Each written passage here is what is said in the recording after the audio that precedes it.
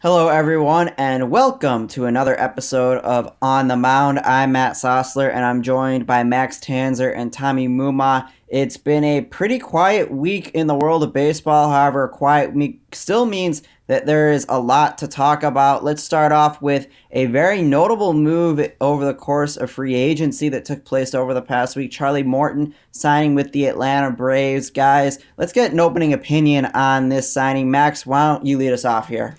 Yeah, I think this is great for the Braves, a team that has struggled mightily with pitching depth in the past season. They'll be getting Soroka back. They just added Drew Smyly alongside with Max Fried, who was fantastic this year, a top five pitcher in the National League this year. I like the move of Morton. One, it's very cool to bring him back after coming up with the Braves, but two, a veteran pitcher who still has really good stuff. I know he struggled in a small sample size in the regular season this year, the ERA north of 4.7, but he was very good in the postseason, still has the high spin rate, breaking ball, and fastball, and has put up fantastic numbers in years prior. Was a top 3 Cy Young guy in 2019 too.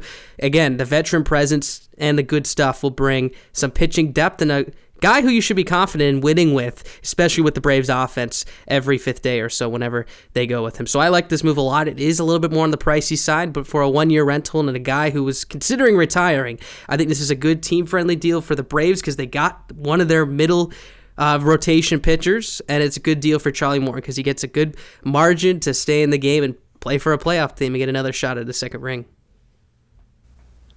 Absolutely. I agree with you, Max. You make a lot of good points. And, Charlie Morton is just a couple seasons removed. You take a look at what he's done the past, since 2017, the past 4 years. 14 wins, 15 wins, 16 wins. And then, we all know this season isn't an accurate representation of the type of players that people are.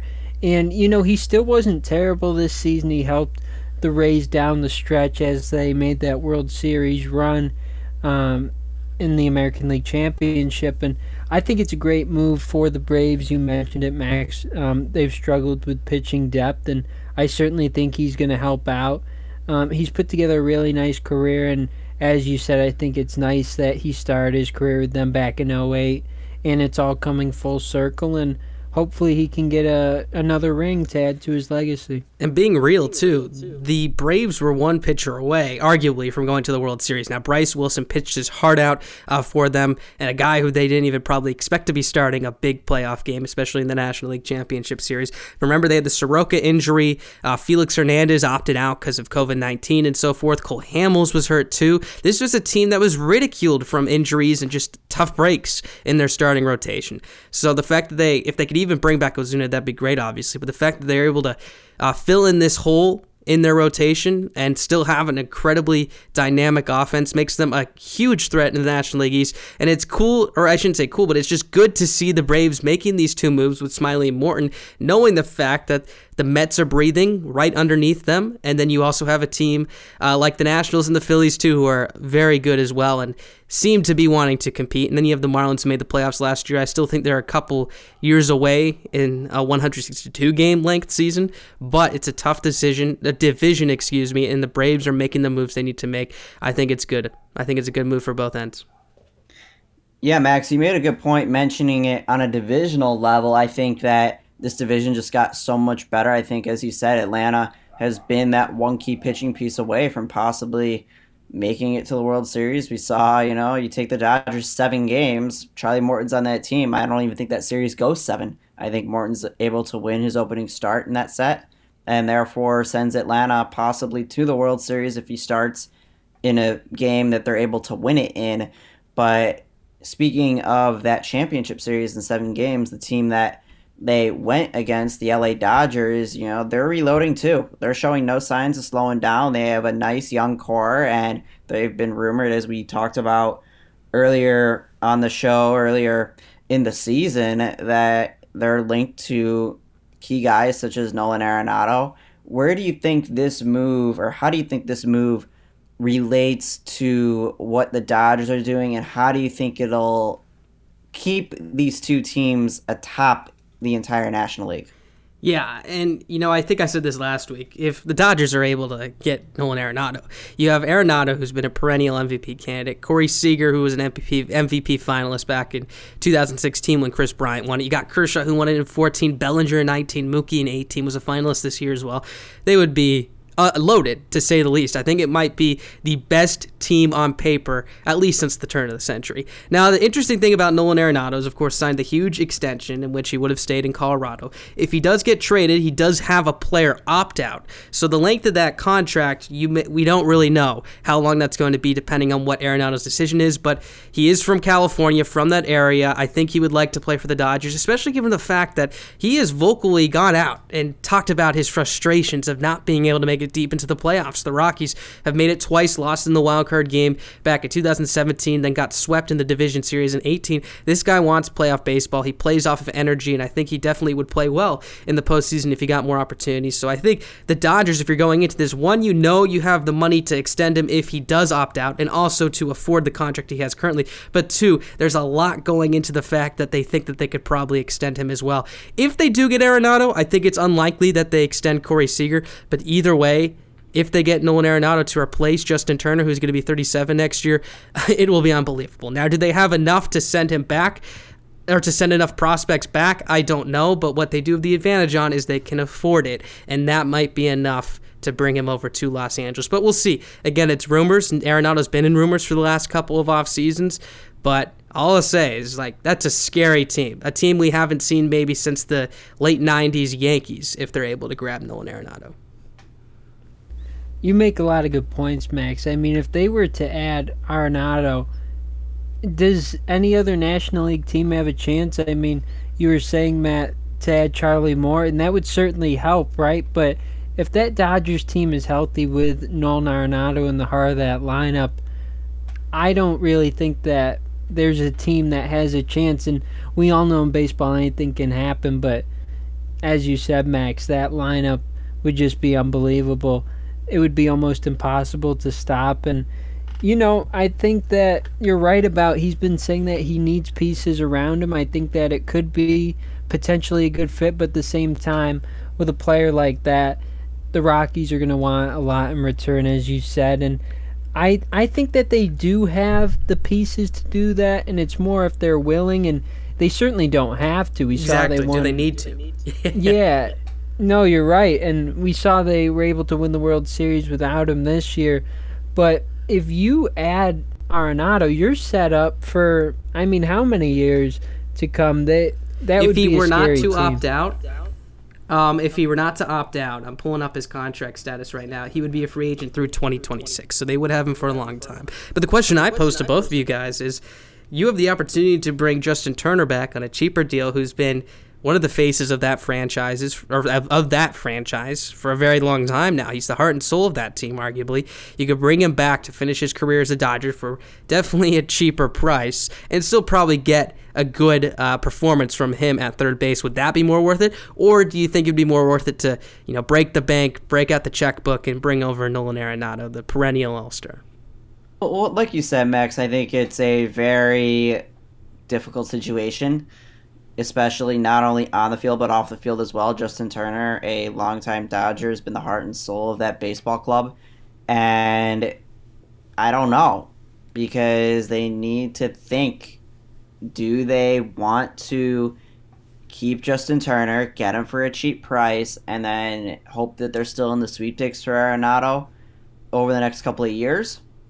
Or if the Rockies are going to get aggressive with him, do the Dodgers sure that they want to take themselves out of the equation right now? Because if they keep Justin Turner, they might lose on their opportunity, and that might sacrifice, another possible 2 or 3 rings for this team, as opposed to an additional ring that they might get with Turner over the next couple of years. I mean, Turner's a good ball player, and I think that he can hold the fort down at third base, but it's also, I've heard many comparisons to this team, but this team has a chance to be one of the best in the history of the game, and it's a tough move because it's a splash they're going to have to make. They're going to have to think about it, and they're going to have to think about how the contracts are all going to line up, because the thing that would hurt them badly is if they get Arenado, then they're going to be very heavy in terms of their payroll. They're going to have probably, if not the highest payroll, one of the highest payrolls in the entire league.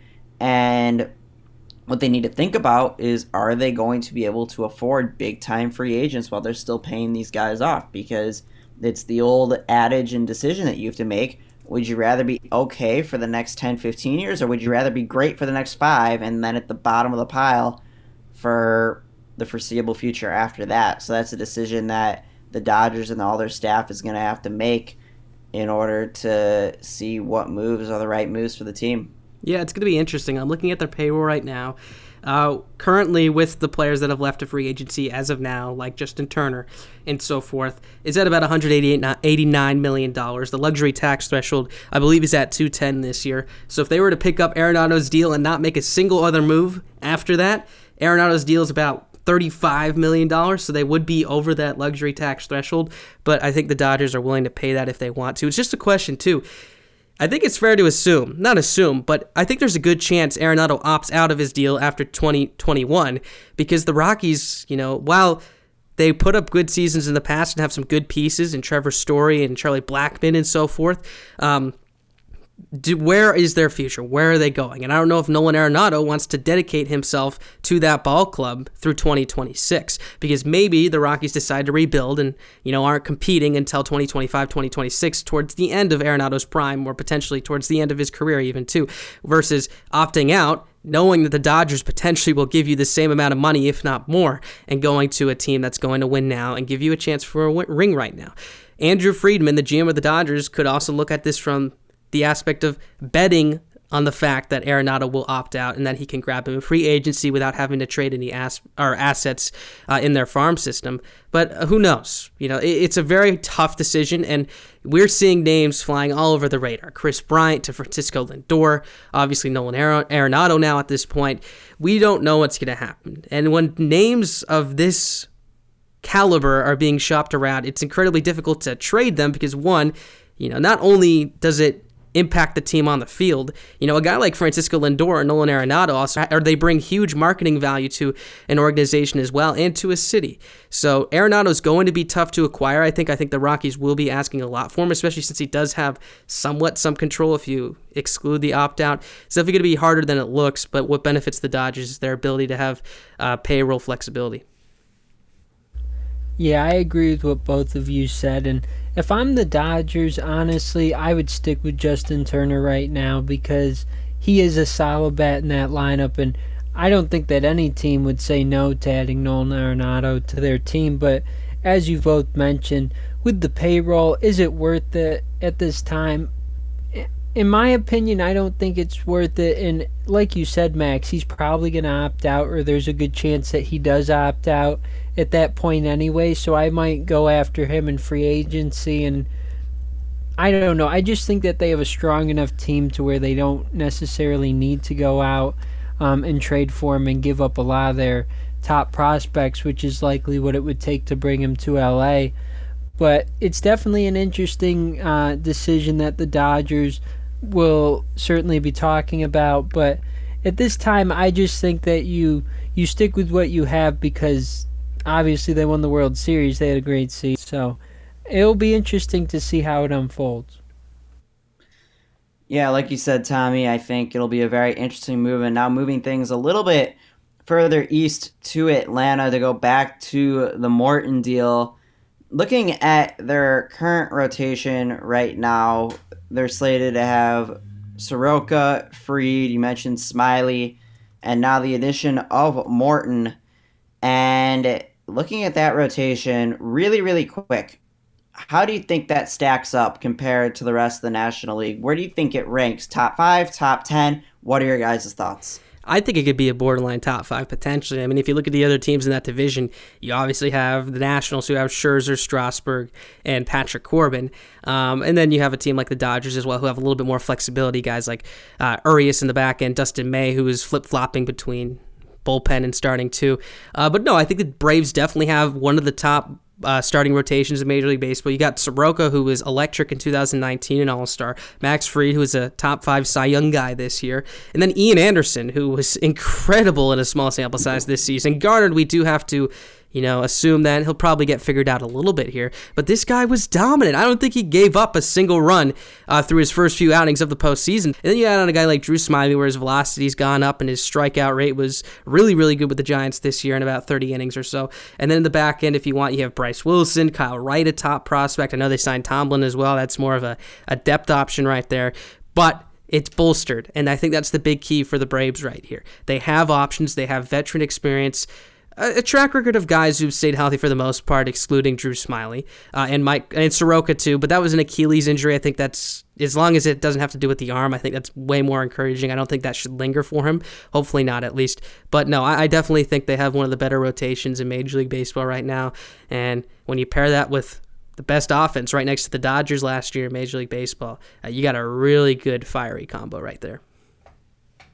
I agree, Max. I think that this rotation's around the top 5, maybe 6 or 7, but they're certainly right there, and they're very competitive. And, they've been able to do it even without some of these arms that they've added, like Charlie Morton. So I think that this is a huge step for the Braves. I think that they're in really good shape for this season.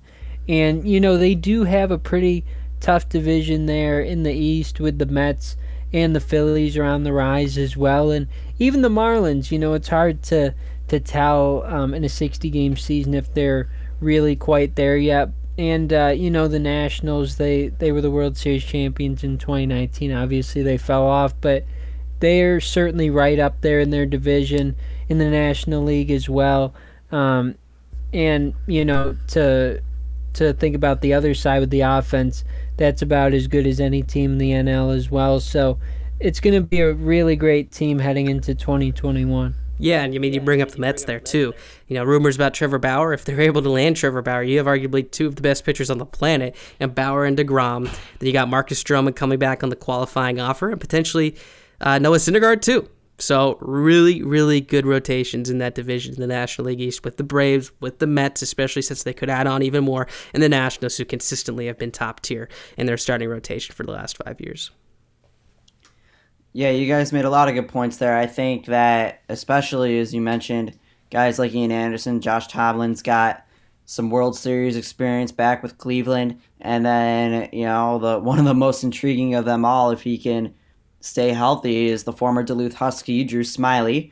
So we'll see if he's able to buckle down and if this rotation can get that team over the hump. And speaking of getting over the hump, the Toronto Blue Jays again making the postseason last season. However, it's not always that we talk about the happenings inside the lines. We're going to step outside the lines and go north of the border and talk about an iconic ballpark, the Rogers Center.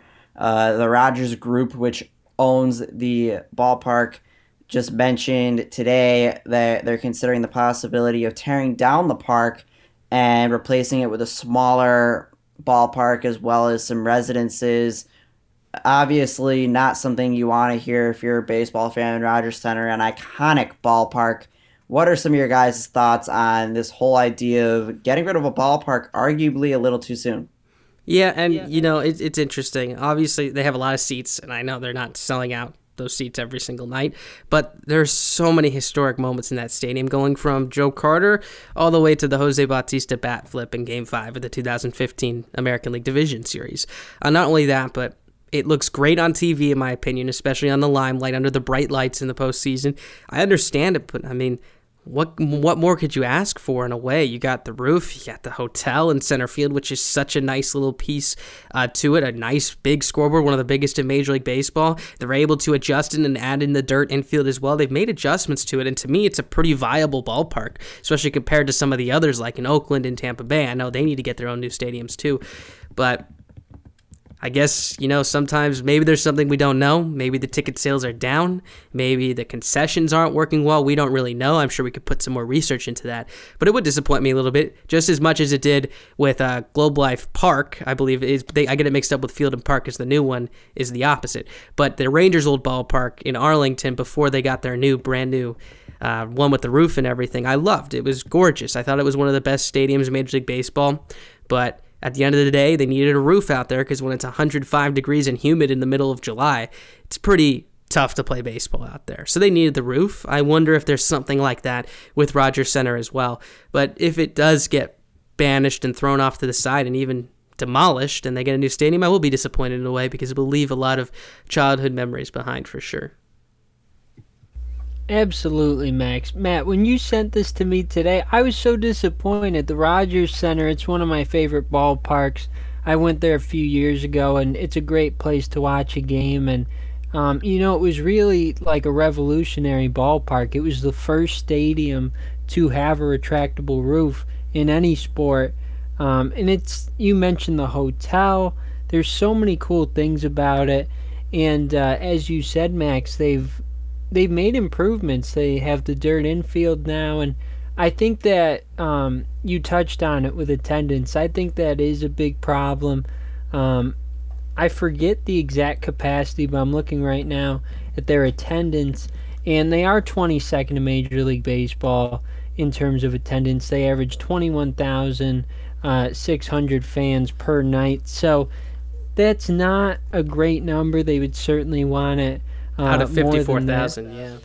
Yeah, so they are struggling attendance-wise, and I know as a Yankees fan, a lot of times when the Yankees come into town, those are the biggest attendance nights, right? And I've seen a lot of games where there's a lot of empty seats when the Yankees are there, and there's times in the postseason where a lot of fans come out. I think it's a really great fan base out there, but they just haven't been filling the ballpark. I will say sure something, they would like to. Yeah, I am so. I looked at the 2015 and 2016 numbers, and I think 2016 is the best margin to look at, just because it's the year after their big division run.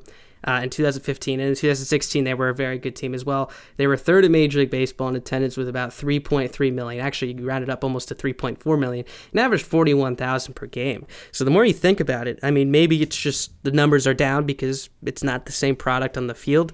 I don't quite know. I definitely think it does have to do with maybe they want the smaller stadium like Matt brought up, because they know that if they have 54,000 seats in a stadium, they're not going to maximize that. Maybe the question is how many times are they going to sell out 52,000 seats? And if they had a stadium with 40,000, maybe they're selling out more, the stadium looks fuller and so forth. I think that might be the approach. But it's interesting to see. The fans will come if the team's good.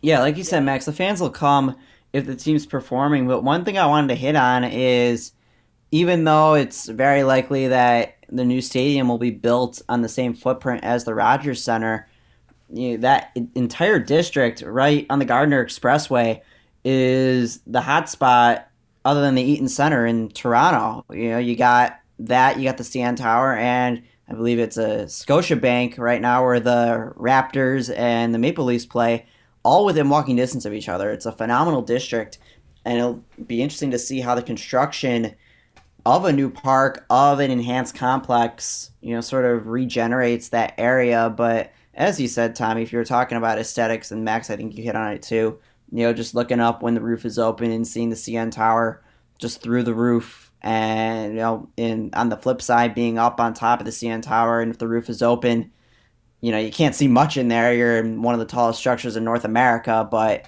just to see inside and see everything, the bases look like, little cotton balls, and just those aesthetics just make it a phenomenal park. And the other thing I wanted to hit on that could also make this move a little easier, or I shouldn't say move, make the demolition a little easier, is that the Toronto Argonauts of the Canadian Football League recently moved to BMO Field, which is home to Toronto FC. So there's not that, idea of keeping a second team in the park. And unfortunately now, the idea of a multi-purpose stadium, if they were to get rid of the Rogers Center and if the Oakland Athletics were to continue their slow walk out of the Coliseum, that's the end of the day for multi-purpose stadiums, which was a big hit in the 90s.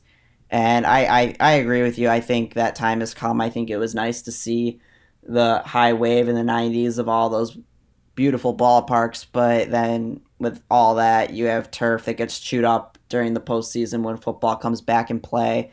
As we see in the Coliseum, the immense foul territory is just something that is a pain to deal with. And then going back to the Rogers Center, I toured there and went there in August, and it was way back in the day when the Buffalo Bills used to play a couple of games up in Toronto as a part of the Toronto series, and they were in the middle of a transition between getting done from a Blue Jays game to getting set for, I believe they were set to play the Indianapolis Colts the next day, and you could see they stuck the goalpost literally right where home plate was.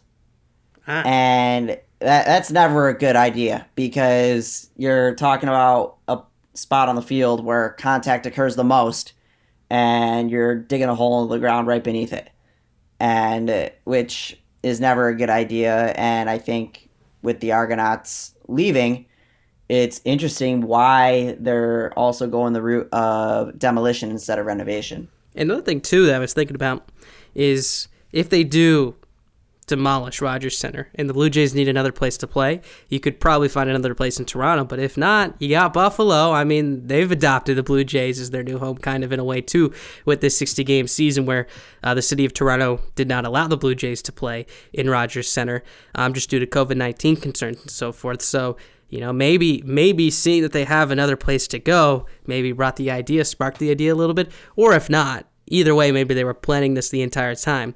If they can't find a place to play in Toronto, they definitely should be able to have a place in Buffalo, assuming there's no minor league baseball being played there. That could be an issue as well if the minor league season is going on at the same time. Yeah, that's a good point, Max. And I don't think that this would be considered, but I want to throw this out there. Do you think that there's any chance that they're thinking about permanently moving the team from Toronto to Buffalo? I don't. You don't. I don't either, but it's interesting because I know that the community loved having them there. And I mean, the Bills are just fine there. So, they've proven that. But I think Toronto has still proven that they will sell tickets, as shown by the numbers I brought up earlier. When they're good, fans will show up. And I like having the aspect of a Canadian team in Major League Baseball. Adds some spark, brings the two countries together in a way. And the whole team is represented by Canada. In some ways, I love it. Some ways, I hate it. I don't like it when the fans from Vancouver swarm T-Mobile Park when the Blue Jays come to Seattle, but it does create some flair and some intense matchups, too. And I just like having a Canadian team. I don't see any reason to take them out, to be honest with you. With the Expos, it made sense. Attendance was way down. Unbelievable. Now, you could argue that had to do more with the stadium than the team, but the team, for the most part, besides the mid-late-ish 90s, was not very good, and fans didn't show up, so they decided to move them to Washington, D.C., of course. I think the Blue Jays will stay. I don't think they have a viable reason to move them. Yeah, and I agree with you there. Oh, I'm sorry, man. I agree with you there, Max. I think that it's great for baseball to have a team in Canada, and I think that at some point they would like to have, additional teams in Canada. I think they've thrown out Vancouver in the past as another possible place. But, no, I agree with you there. Yeah, I agree. I think the Blue Jays, it's not a threat for them to move. Obviously, teams in Toronto are getting temporarily relocated due to the pandemic. You see the Blue Jays obviously playing last season in Toronto, and now at the start of this NBA season, the Raptors being forced down to Tampa. But I think the Blue Jays will stay in Toronto. I think they're, as you said, they're very passionate. They've gotten consistent fan base, even though they play in a large stadium. They're still, at least were able to get some good numbers when the team was good. And it's also, that gives Toronto an advantage. It's that they are the one city in Canada that hosts, that hosts 3 of the 4 major sports, obviously the NFL excluded. And that's the most in the entire country of Canada. And the other thing, as I mentioned earlier on the show, is that Toronto, where the Rogers Center is in town, makes it convenient, it's easy, whereas Montreal, the Olympic Stadium, was completely out of town. It was a very hard stadium to get to based on my research on Google Maps, and that is obviously not a recipe for success if you are looking to build a successful club financially, but we'll see what happens. I think obviously it would be a shame to see the Rogers Center go, but I think that whatever they have in mind, assuming they stay on the same footprint and they're able to keep that all in shape, I think it can only bode out well for the Toronto Blue Jays and for the city of Toronto. And with that, that's going to wrap up this edition of On the Mound. For Max Tanzer and Tommy Mumau, I'm Matt Sosler. We hope you guys all enjoyed your Thanksgiving weekend, and we'll be back next week with another edition of On the Mound as we approach the winter meetings. We'll catch you guys next time.